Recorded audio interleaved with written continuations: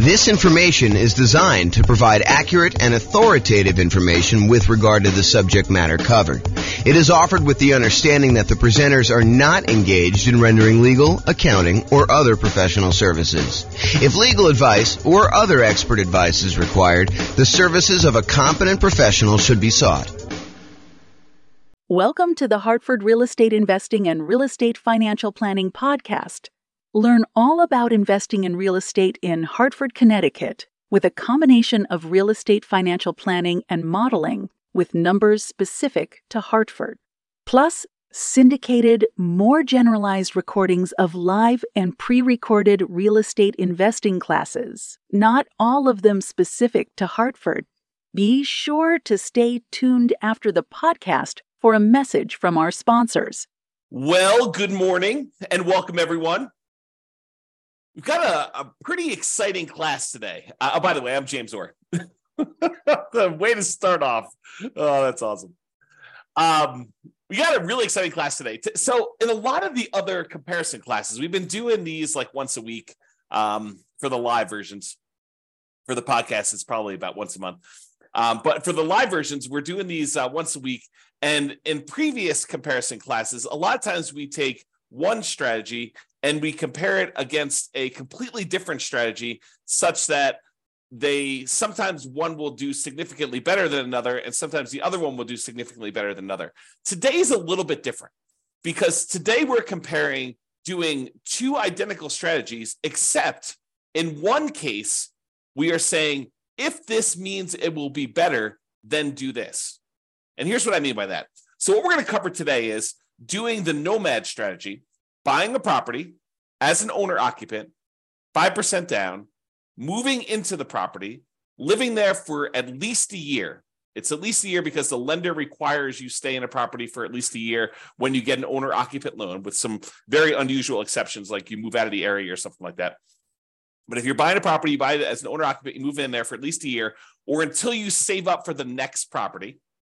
Then you buy another property with 5% down, move into that property. You keep the last property and you convert that property to a rental property. And then you repeat this process until you have up to 9 rentals, 10 properties total, one that you're living in, 9 rental properties. However, here's the twist for today. Today, we're saying you're both doing the nomad strategy, kind of like person A and person B. You're both doing the nomad strategy. However, if person B gets to the point where they've got enough money saved up in their bank account that they could take that money and pay off their owner-occupant property, the one that they're living in,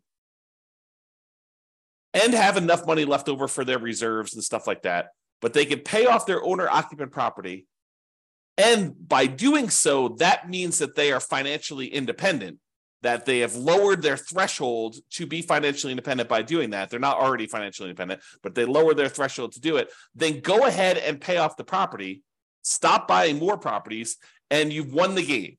You become financially independent and you can do that. And so either it's going to be you didn't pay off the property and it's exactly the same as doing the nomad strategy, or in some cases it's better.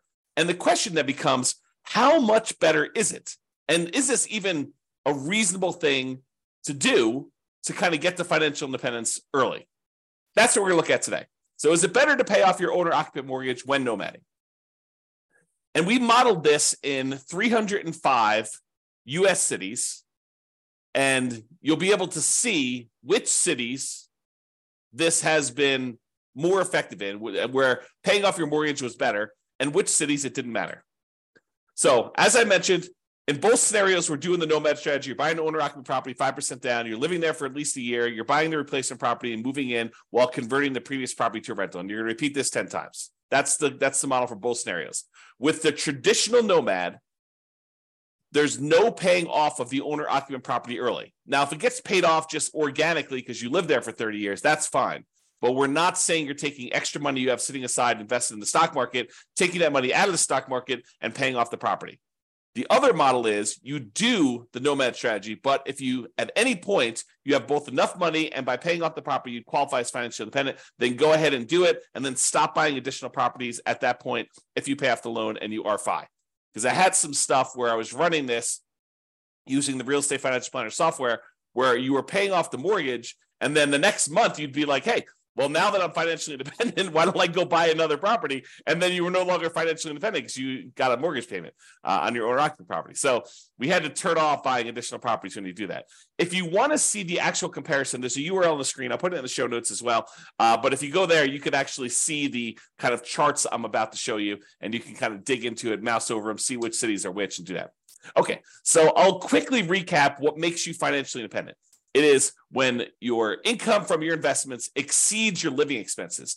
And the income from your investments includes any net positive cash flow after all expenses from your rental property. So all the income from the rental, rent and any other income you're getting minus all the expenses, including vacancy, principal, taxes, principal, interest, taxes, PMI, insurance, maintenance, and management. So all income minus all expenses, any net positive cash flow after that, that counts as toward you being financially independent, plus any investments you have in the stock market or bonds or whatever else you have times a safe withdrawal rate.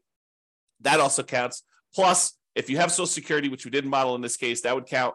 Annuities would also count if you bought any of those. We don't have any of that in this modeling, and any pensions you have. So all those count toward being financially independent. And the key point here is why this matters as to whether or not you pay off your primary residence, your owner-occupant property that you're living in or not, is imagine for a minute that you are thinking to yourself, okay, I need $10,000 in order to be considered financially independent and to pay all my bills. All my bills includes, my medical insurance, my car payments, if you've got one of those, all the maintenance on your car, all the gas in your car, all the food, all that stuff, including the mortgage payment on your property, and taxes and insurance and maintenance and all that other stuff. So all of that you can afford to pay on $10,000 a month. Let's say as an example. But if you had paid off your mortgage and you no longer had let's just call it $2,000 principal and interest part of your payment, not the taxes, insurance, stuff like that, because you got that no matter what, but just the mortgage part of your payment, then you really don't need $10,000 a month to be financially independent. You really only need $8,000 a month at that time. And that's what we're saying. We're saying, look, if you can go pay off your primary residence, then you no longer need $10,000 a month to be financially independent. Now you only need $8,000 a month. And if that would, by paying off your mortgage, you get down where your other passive income we just talked about exceeds that $8,000 a month, then go ahead and do it.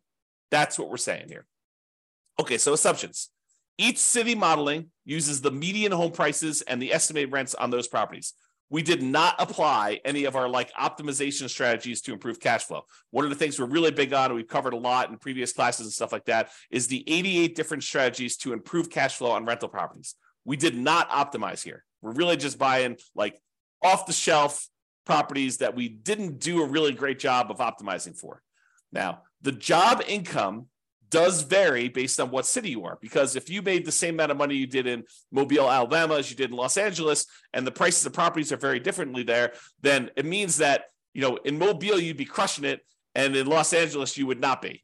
And so we really wanted to vary the incomes you earned in areas to match the price of houses so that you could do, a strategy there. So really, if you're in more expensive markets, you make more money, but that also means that you need to exceed that amount of money that you're making in order to be considered financially independent. So to those who we give extra stuff to, we also require more of them to be considered financially independent.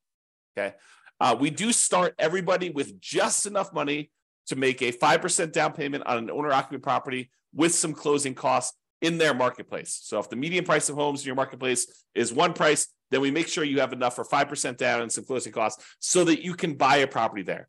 So that means that everyone's not starting with the exact same amount of money. Okay. You're buying the owner-occupant properties with 5% down, and with Nomad, you keep moving out of the property and buying your next owner-occupant property. Now, when we do this, the interest rates when buying the owner-occupant properties, which is what we're doing here, is going to be 6.5% with 5% down. In addition to that, there is going to be private mortgage insurance because you're putting less than 20% down. And we do take that into account. Now, if they were buying rentals, which they're not, we would have assumed 7% for non-owner occupant properties with 20% down with no PMI. But we're not doing that in this particular case. We're also assuming that they're earning 7% per year in the stock market. And we modeled it out to 100 years just so that you could see the full length of all that stuff that you've got going on there. You can see all my assumptions in detail if you want to. You can go to realestatefinancialplanner.com/model and dig into your city and see the exact assumptions for your city in excruciating detail. There's a whole bunch of stuff there. Okay, so without any further delay, how big of a difference does paying off that mortgage make? Well, in 305 US cities, in 187 out of the 305, about 60% of the time, you would be financially independent faster if you paid off your owner-occupant property doing the nomad strategy. 60% of the time, you would be better off paying off that property. In 118 cities, it didn't make any difference at all. In other words, you never got an opportunity to pay off the property because it wouldn't have meant you did it any faster. It may still be fast because you're doing the nomad strategy, but it wasn't any faster for you to pay off the property. You would have been better off just kind of letting it go. You would have been financially independent in those cases, okay? So here's the chart showing you like when this happens in aggregate. And you can see for the ones where you pay off your owner-occupant property, it skews earlier. There's a whole bunch. Like these lines, these should be identical if paying off your property didn't make any difference because they're doing the exact same strategy. But we could see with the gray area here that because paying off the property does make a difference, we've moved a whole bunch of things that were out here as to occurring longer, like it was taking longer to achieve financial independence, and we skewed them forward such that a whole bunch happened a lot earlier, a lot faster. Bunch of cities, number of cities is vertical, number of cities increased earlier on so that you were end up being financially independent doing that. And you might ask me, well, you know, how much faster? Is this like 1 month? Is this like 2 months? No. In some cases, it's like 10 years. In some cases, some really rare cases, like 1 or 2 things, it's like almost 20 years faster for you to have done this, which is crazy to think about. But that's the exception. I would say most of these are, 10 years or less that we're seeing here as being faster. And does it skew where like these things make a difference with only the most expensive properties? No, although I think some expensive properties actually made a difference. But no, it's happening right in this sort of meat of the market. This is $250,000 properties. This is $750,000 properties. So all of them are like the majority of them are between those two prices. So it shows you that this can make a significant difference a lot faster, not just like 1 month or 2 months, which is all the ones down here. The gray ones are the ones where it didn't make a difference at all, by the way. But these show you the difference between those. And you can see that some of them are pretty significant. Now, what about net worth? If you're like paying off your owner-occupant property, you're no longer leveraged just on that property, not the investment properties, but you're no longer leveraged on that. So is that going to impact things that much? And because once you do this, you stop buying properties. So in some cases, you end up not buying quite as many properties as you would have had. Does this impact your net worth? And you're also taking, money that you were earning in the stock market at 7%, and you're using that money to pay off in this case, 6.5% mortgage. So you would think it might make a difference in terms of net worth. And it does, actually. So in 66 cities, about 20% of the cases, it was higher. You'd end up with a higher net worth if you didn't pay off your property. If you didn't pay off the owner-occupant property earlier, in 20% of the cases, you would end up with a higher net worth. In 7 cities, oddly enough, you end up with higher net worth if you pay off your property, which is unusual. I mean, I think that's kind of a strange situation. And it's a relatively small number, so I'm not overly concerned about it. However, in 232 cities, at the 40-year point, your net worth is the same, regardless of which strategy you did. And it's possible that a lot of these where you paid off your property was after the 40-year point, right? Because we're measuring net worth at year 40. So it's possible the reason why there's no difference is we didn't make a distinction between paying off the property or not paying off the property until after 40 years. Interesting stuff. All right, so here's the difference in net worth. And sometimes they're pretty significant. So you can see that some of these are pretty large difference. We're talking like $1 million or more. Probably, what is that? Maybe half a dozen, maybe a little bit more than that, 10 or so. But most of them are less than $1 million difference in net worth in year 40, which $1 million difference in year 40 is like $330,000 difference in today's dollars. Because remember, inflation is happening, and $1 million today is not like what $1 million was 40 years ago, and $1 million in 40 years from now is not like $1 million today. And so if you think about what $1 million 40 years from now will be, it's like $330,000 today at a 3% inflation rate. That's the conversion. It's about 1/3. All right. All right, so let's kind of summarize this. So I separated this page into the average, which is shown here, and the median, which is the next slide. And so average is you take up all the values for net worth, you add them all up, and you divide by the 305 cities that we're in. It shows you what the average net worth was for doing that at year 40. When we do median, we look at all of them stacked in order from smallest to largest. We look at the middlemost number. So from an average perspective, your average net worth was about $8.15 million if you did the baseline nomad and you didn't pay off your properties early.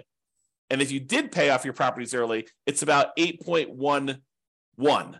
So it's a difference of about $50,000, which is about 0.6% better for you to have done the regular nomad model in terms of net worth.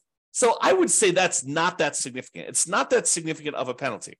But really what's super interesting is let's look at how long it took you to be financially independent. If you did the regular baseline nomad model, the kind of like standard model, on average, it took you 531 months to be financially independent. However, when you pay off the owner-occupant property, if that means you would be financially independent early, you end up being financially independent on average at month 462. The difference is about 69 months or almost 6 years. 6 years would be 72 months. So it's like high 5 months, 5 years and 9 months faster on average for you to pay off your property early. So if you're in a market, you may want to think to yourself, hey, look, maybe I should be saving up some money on the side. And if I have enough money saved up on the side, maybe I should take that money and look at if paying off my property would allow me to be financially independent. That's something for you to consider because on average, it's like almost 6 years faster. On median, it's 5 years and 2 months faster. Still very significant. And the difference in net worth is only 1%. Plus, by paying off your owner-occupant property, it makes you a little bit more rent resilient, a little bit more price resilient. Rent resiliency is how far rents can drop before you have negative cash flow. Price resiliency is how far prices can drop before you have negative equity. Debt to income ratio, because you're paying off a mortgage, so that gets a little bit better. Your debt to net worth, how much debt you have compared to what your overall net worth is, that's a little bit better if you pay off your mortgages. And your debt to your account balance, your liquidity measurement, how much debt you have to how much cash you have sitting in the bank where you can handle any type of monetary stress that requires liquidity, like not equity in your property. So in all those measures, it's actually a little bit less risky. These are measures of risk. It's a little less risky for you to pay off your owner-occupant property. And you end up having slightly less in reserves because you're taking some of your reserve money and you're using that to pay off a property, which then goes into equity, and it's not as easily accessible. So that's the only area where it's higher risk for you to do that. Okay, and that's true both in the average and the median. It is less risky for you to pay off your owner-occupant property when you do that. Okay, so we've been primarily talking about doing this with the median property and what rent would be on that median property. Now, you could apply any of the 88 strategies that we have to improve cash flow on these in order to make your numbers better. Okay, we're basically using those numbers because I don't want to go and pick like the absolute best deal that you could find in a marketplace where not everybody could go and find those deals. Now, you should be able to, and you could do this, do better than what I'm suggesting. You should be able to go into your marketplace and do better than what I'm suggesting here because I'm not really picking great properties. Now, if you're an expert in your local market, which I am not, I'm not an expert in 305 real estate markets. I don't understand the nuances of all these different markets. I barely understand the nuances of the market I live in. But if you're an expert and you go look at the detailed analysis I've done for this or any of the other things in your marketplace, you're like, James, your numbers are off. Like, properties are more like this in this marketplace than with this rent. Let me know. I will go ahead and update the database, rerun all the scenarios, and then your marketplace will be correct. So just reach out to me via email. Go look at your stuff there and say, I think it's better if you do this. Now, what I don't want you to do is go in there and say, this one deal I found in the last 10 years, it was these numbers and it was amazing. I'm not trying to cherry pick the best case deals where only, a small, very, very small number of real estate investors could expect to achieve that. What I want the numbers where any real estate agent can go into the market and with the minimal amount of work, they could find these deals, right? At almost any given time, you can go into the MLS and find deals like this. That's what I want to use so that any investor in that market could expect to achieve those results. So reach out to me if you can do that. All right.